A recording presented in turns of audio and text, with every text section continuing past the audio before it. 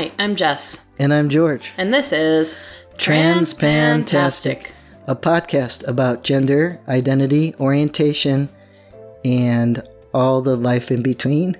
Sure. Okay. You're sick today, and so I'll cut you some slack on it. Yeah, it's not man flu yet, but no, it could get serious.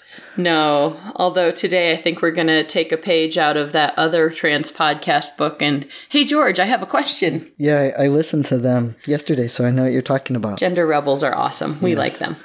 Our first question has come to us in a number of different forms and from a number of different people, and it runs along the lines of, hey, did I see you guys at Gender Odyssey / First Event / Philly Trans Health / Comic-Con / Wizard World / My Dentist?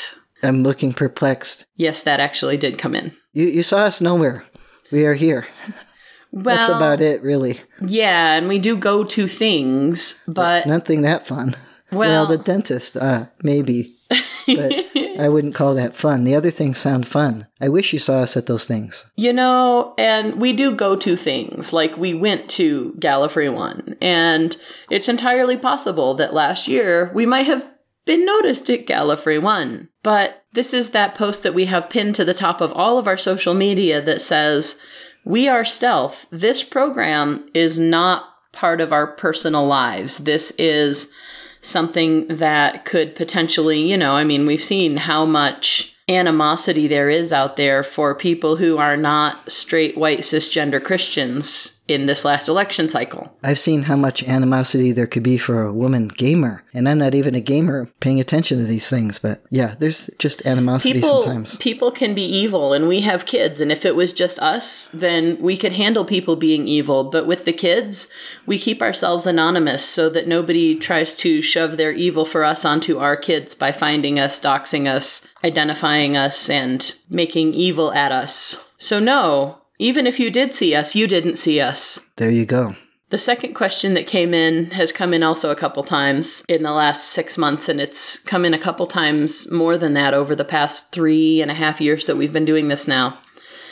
Asks, my kid is trans, what do I do? So I think it's a good question, because I think when folks are looking for resources and they don't know where to find them, they look everywhere. And if they find us because we are parents and we are people of the trans spectrum, yes, that we might be a good place to shoot a question at. And our recommendations are typically to find resources that are more geared towards it, because there are some now, I think you probably could even find some in PFLAG, although if I'm wrong, strike it down there.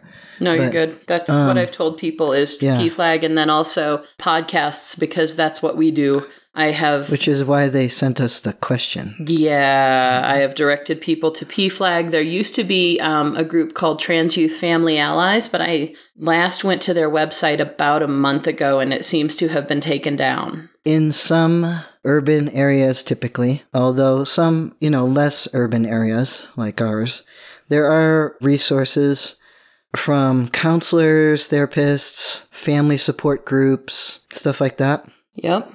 Where you can get support for yourself and your child. And if you find any of those people and places, they can probably direct you further. That's what I would think. Yes. So I'm glad that you're looking for support and assistance for yourself and your possibly transgender child. Another good podcast, as I started to say earlier, for allies and parents would be there's Trans Parenting and there's How to Be a Girl. And those are both podcasts by parents of trans kids. There you go.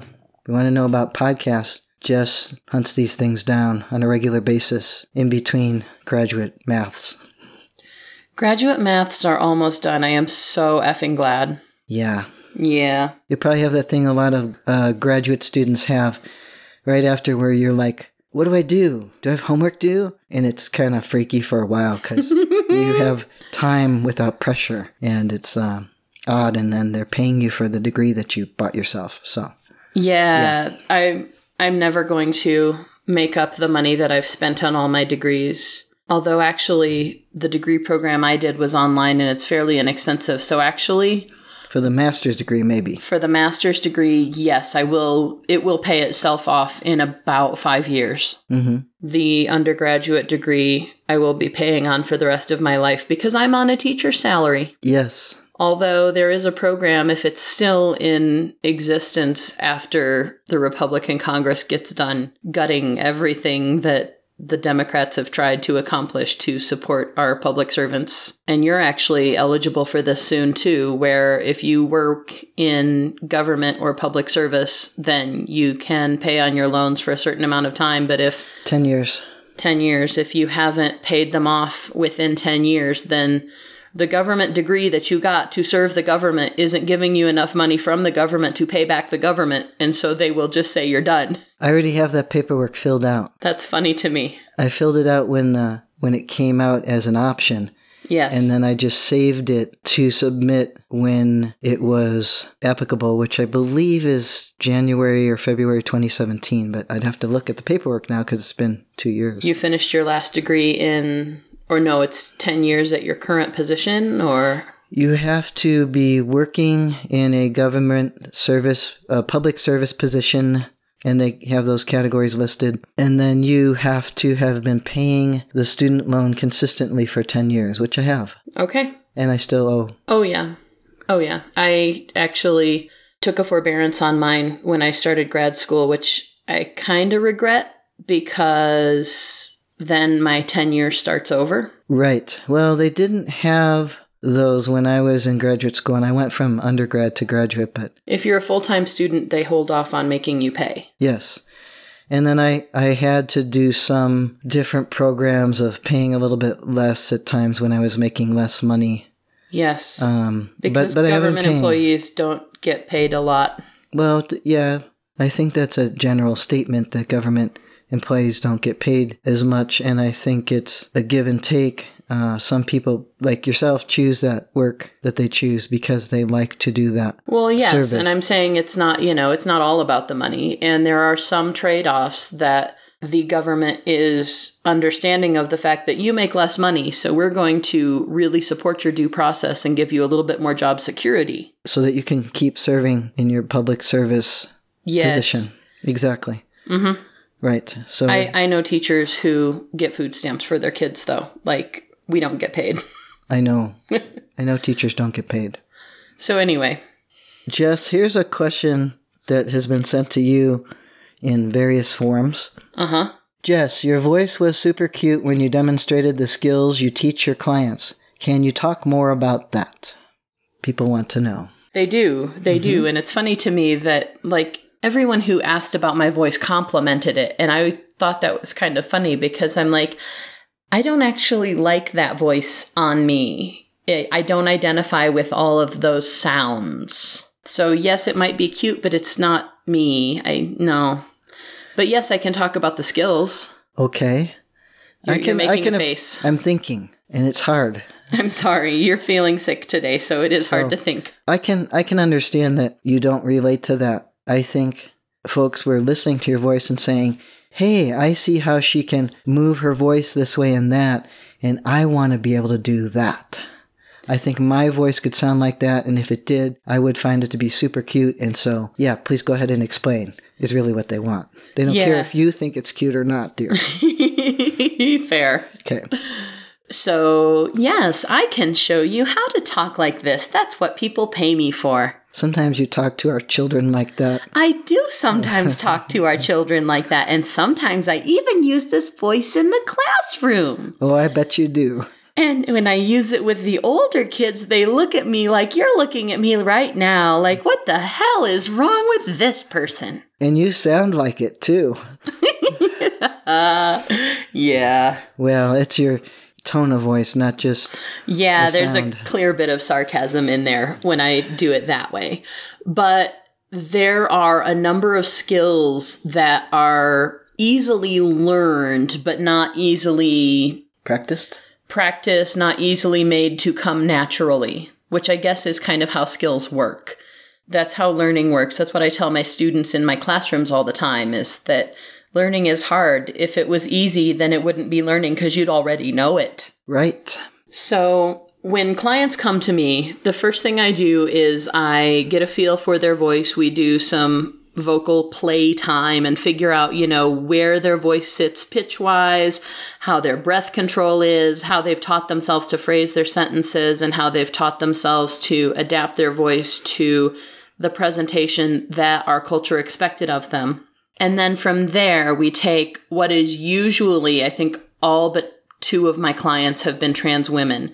We take what is, in their understanding, a too masculine voice, and we swing it as far as possible to the feminine, almost like a pendulum. If we've got the masculine on one side, or what our culture perceives as masculine on one side, and what our culture perceives as feminine on the other side, then we swing the voice as far as possible to the feminine to really not just learn, but to cognitively and habitually integrate some very specific skills that feminize a typically masculine voice.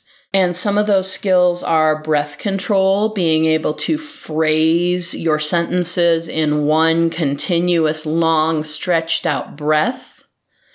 Whereas when I edit our podcast, your speech patterns are much more broken up like this.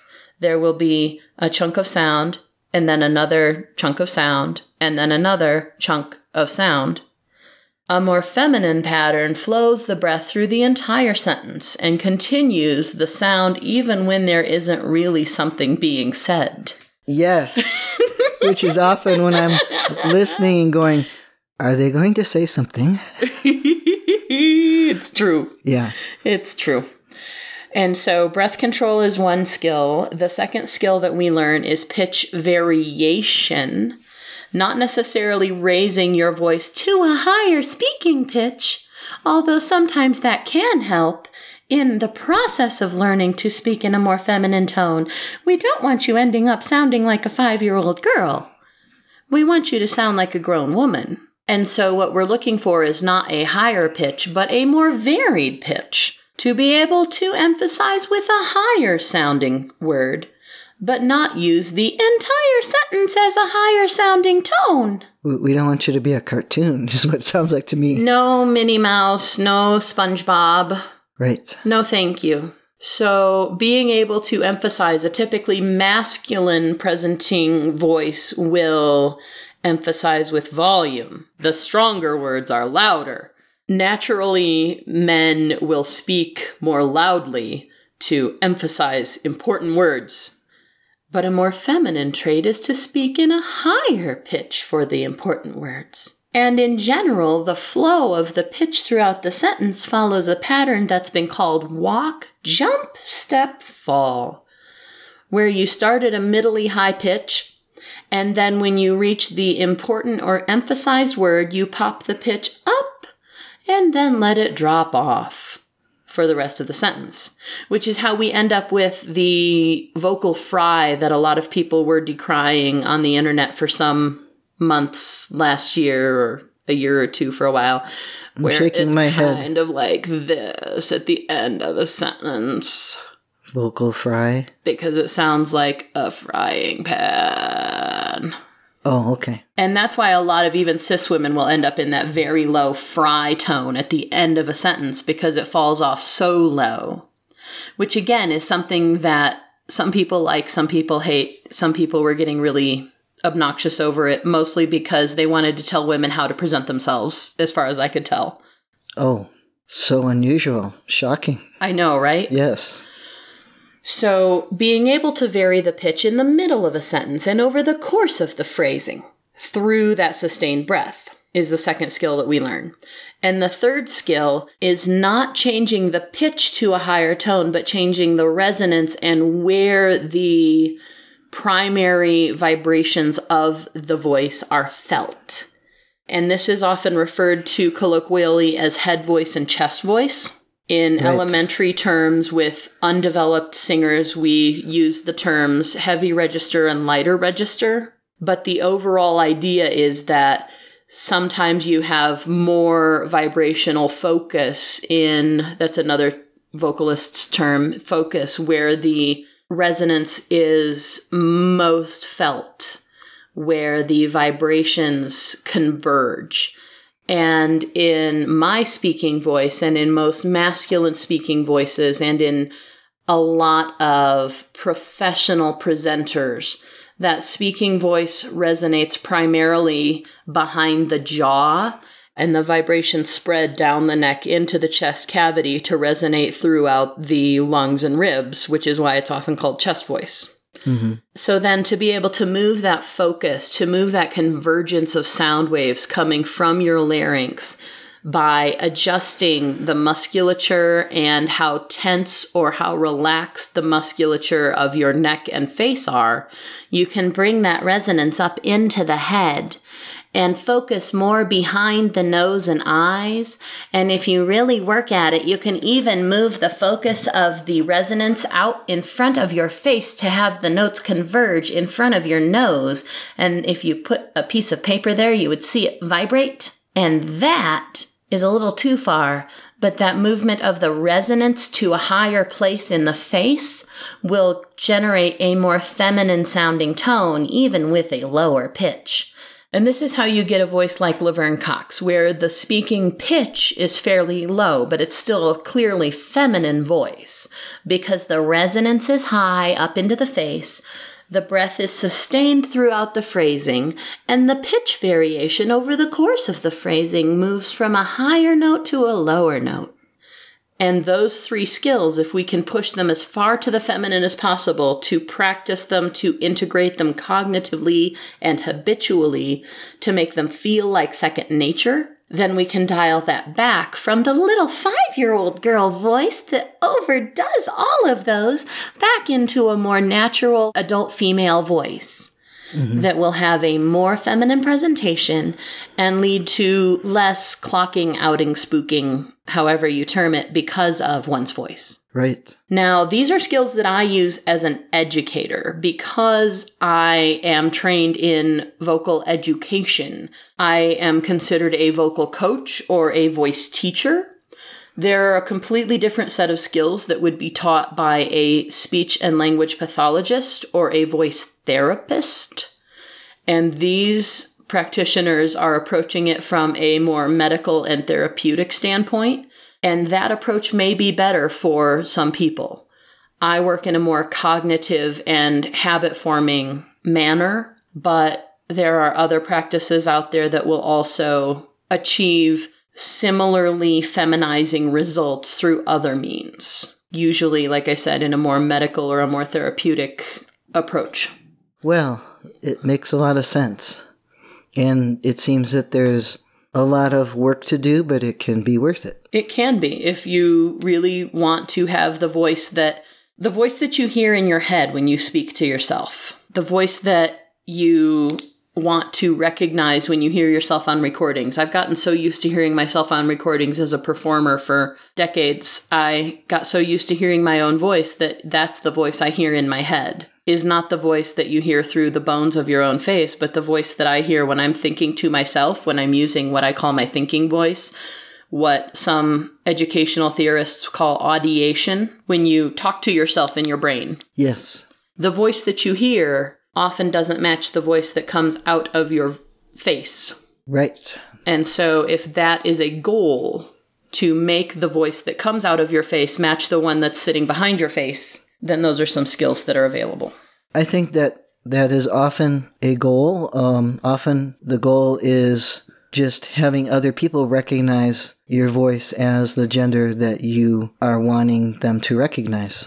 And this is not to express any disrespect for women who choose to retain their culturally perceived as masculine voice, because if that is not your goal, then different people like different things, and that's acceptable. Yes. But if that is your goal, then those are some steps that are available. Quite thorough, I think. Oh, thank you. You're welcome. Our next question is directed specifically at you. Okay. What packers or prosthetics do you prefer, and for what purpose? There are different packers for different reasons or purposes or preferences for different purposes. For your daily use, you usually just use a rolled up sock.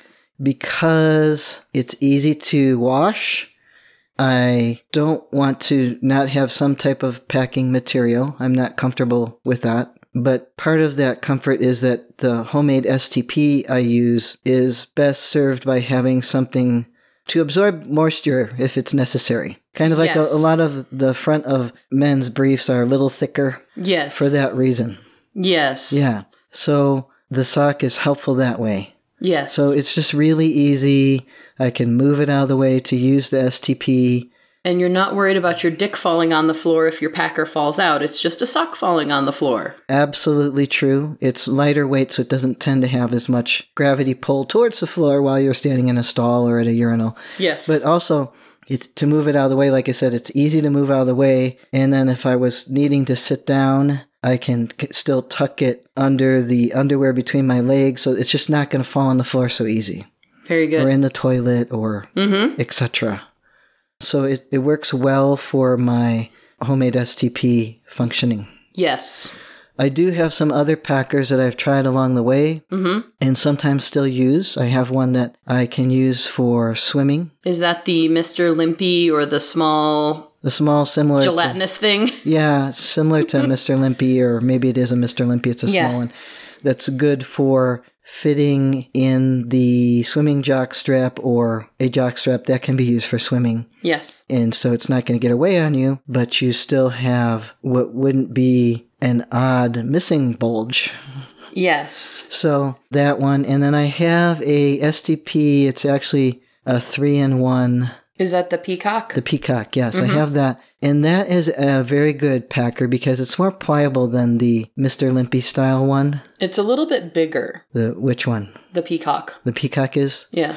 It fits better if you're going to do like some yoga or some kind of thing like that. It fits.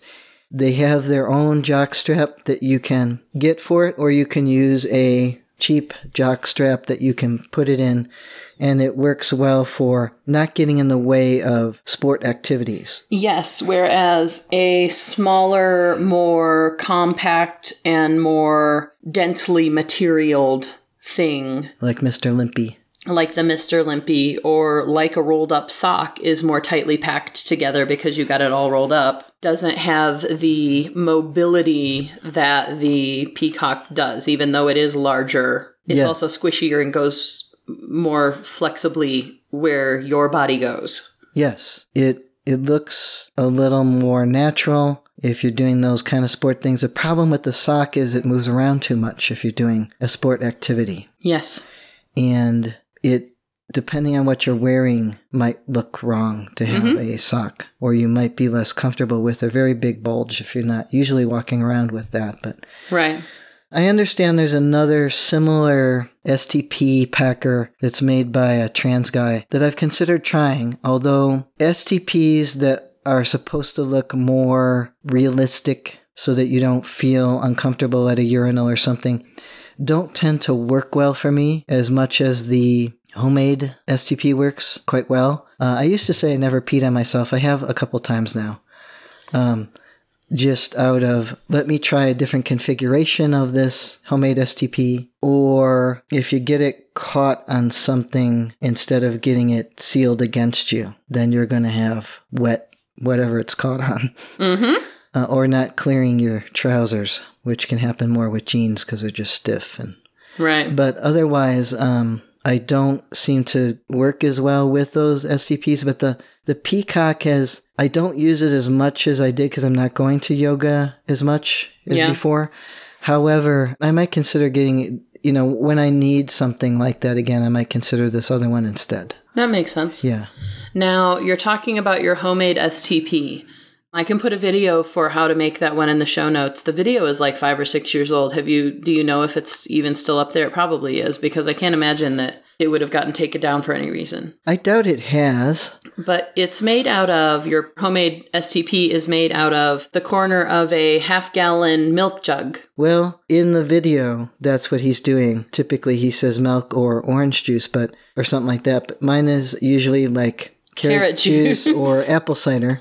And those are, strong enough but pliable enough.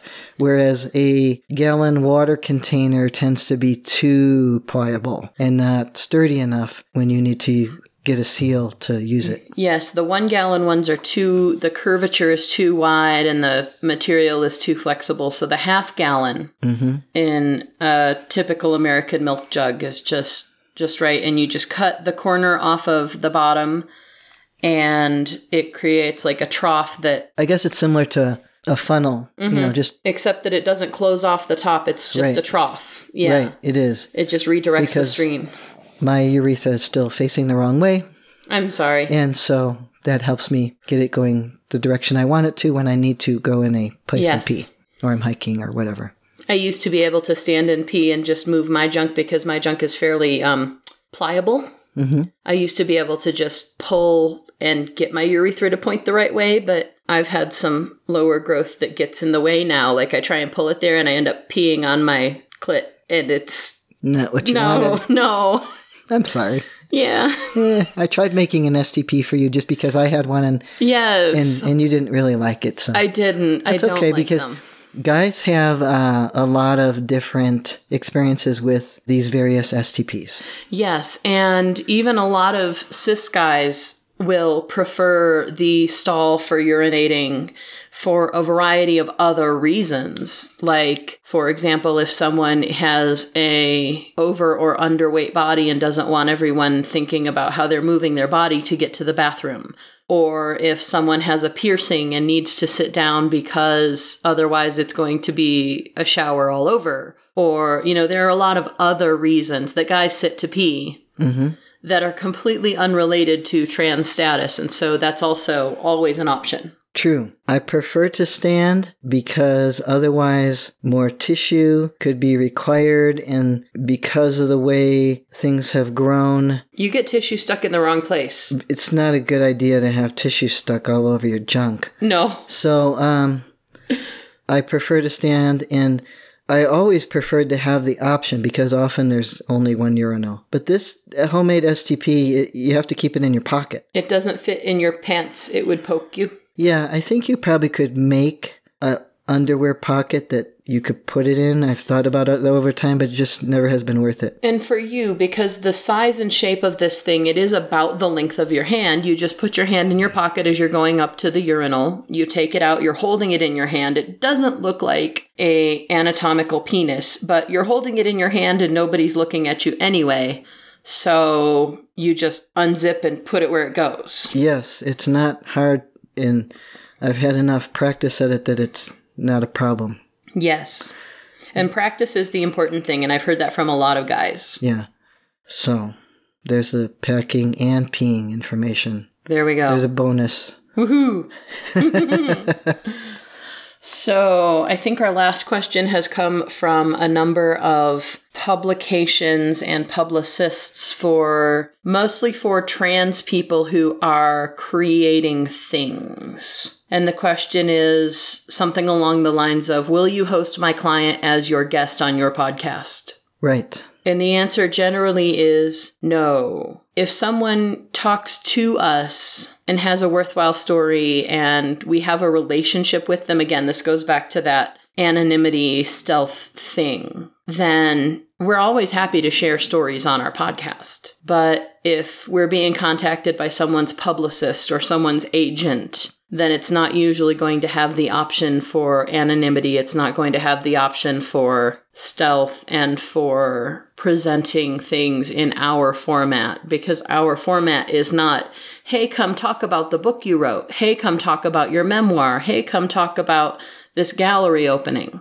Our format is, tell us a story about how being trans affects the rest of your life. Right. And the anonymity part has to stick. So it has to be a match that way. Yeah. And if a publicist is contacting someone that's for publicity, we are not publicity. Those words go together. They are the same. Yeah, no. Root. And with our download numbers, we are not the publicity venue anyway. No, we're not. That's not us. Yeah, we don't even... no, I'm not going to discuss numbers, but we're not it. No, we didn't design ourselves for that.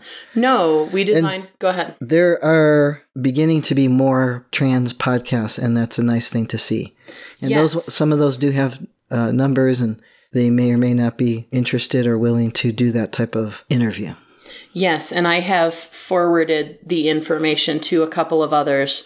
We had one guy who was a musician, and it looked like it was actually him emailing us and saying, hey, I've got an album coming out. Can we talk about it? And I'm thinking, if you have stories for us, we'll be happy to talk with you about your stories. Because I was familiar with the musician and their story, but that fell through. And for the most part, I have sent these inquiries. Either I've sent them back a note saying, this is not our format, but why don't you try X, Y, and Z podcasts? Or I have said, may I forward your information to these other podcasts? So there you have it. Yeah. Have you had any other questions that people asked of you with regards to being trans or being XYZ while trans? Do people ask me questions? I don't know. For a while, you were the token trans at work, and people would ask you all the trans questions. Right. But they do sometimes ask me policy-like questions, or, we were going to do this thing. Is that okay? Are we being asshat type questions? Which is nice. It's good that people don't want to be asshats. There have sometimes been, hey, we have this situation involving we're in public service, a person that's needing our services that is trans, or a child that is facing gender issues at their school or something. I have sometimes gotten involved or pulled into those, usually momentarily, just enough to get some information from me. And if there's an email from somebody saying, hey, we're looking for resources for this person, I can answer those, but otherwise, the most questions I can think of is questions that number 2 child asks me about his homework, which are not trans-related. So no, they are not. Go. All right. Yep. So is that it then? I think that's it.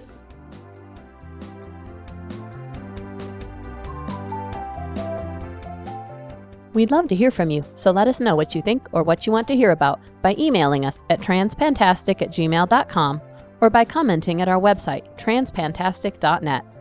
Don't forget to subscribe in Stitcher, iTunes, or your favorite podcatcher, and leave us reviews and star ratings. Disclaimer time.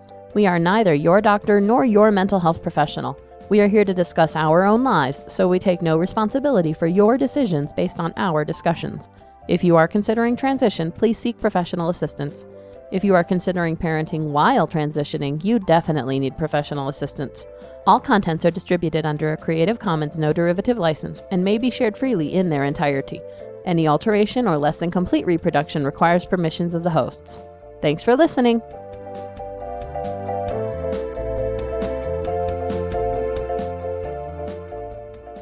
I'm sorry you don't feel good today. Me too. Did you unplug whatever has to be unplugged over there? Yes, I did. Okay. Yeah, we can leave it plugged in now. This microphone doesn't get the feedback like the other one did from the power cord. Hi, I'm Jess. And I'm George. And this is Transpantastic. Hold on, needs to be, there we go. A little closer to you. Okay. Or bring you a little closer to it. Maybe both. The Kleenex taste. I'm sorry. Kleenex flavor. Nasty. Yeah. At least it wasn't lotioned. Hi, I'm Jess. And I'm George. And this is... Sorry. Take your time. Okay, try again. I'm sorry, you're sick. Hi, I'm Jess. And I'm George. And this is... Transpantastic. A podcast about something. Gender? Oh yeah, that stuff. Start with a podcast when you cut your breath. The first question I have is... It's already bad enough we're redoing this. I know. I hit the wrong microphone the first time. Third time in like 6 months that I've done that, and I feel bad. Now I'm looking to see if you hit the right microphone this time. Because I won't believe you. No, you won't. The stronger words are louder. We both look at the screen to see if you blow out this. I did. I have to do it again. Okay. The stronger words are louder. I'll pick one up. You don't know how to be quieter, do you? I don't know. Sorry. I know. It's true.